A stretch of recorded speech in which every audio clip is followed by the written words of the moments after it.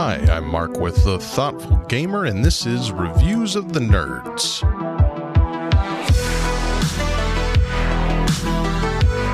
Can't Stop, the board game, might be old news for some of you. Designed in 1980 by the legend Sid Sackson, it's a game night staple for many. I first played it a few months ago, so I'm here for all of you in the state of ignorance I was in back then. Can't Stop is grounded in the mathematics of probability and nothing else. It's kind of like craps. On your turn, you roll 4 dice and choose 2 pairs. Their sums are the 2 numbers you advance up a track. You then get a choice. Lock in those advancements and stop or cease being a cautious wimp and remind yourself of the name of the game. If you roll dice that cannot add up to any of the 3 numbers you've been advancing that turn, you go bust, and everything you've worked for is lost. Once you've already rolled a couple of times, the dice become familiar.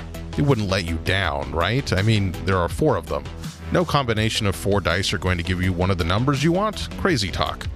Plus, you've already committed to this turn, so you might as well see how it plays out, so you push it a couple more times. Now you've got a significant investment hanging in the balance. One bad roll and it all disappears. Do you play it safe? Slow roll it? Of course not. It's called Can't Stop, not stop if you have doubts. You stop only when it's irresponsible not to. Everyone in this game, without knowing it, demarcates the acceptable rules of engagement, the social contract that dictates the proper parameters of shame. Can't Stop is a smartly made, stupid game. It's all id. In the modern board gaming context, it stands out as an anomaly, something you'd expect to find glammed up in a casino. It's the idea of push your luck stripped of all the non-essentials.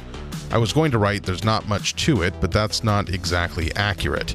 It's everything it wants to be, and nothing more. Thanks for listening. Again, I am Mark with The Thoughtful Gamer. You can see everything I do at thethoughtfulgamer.com.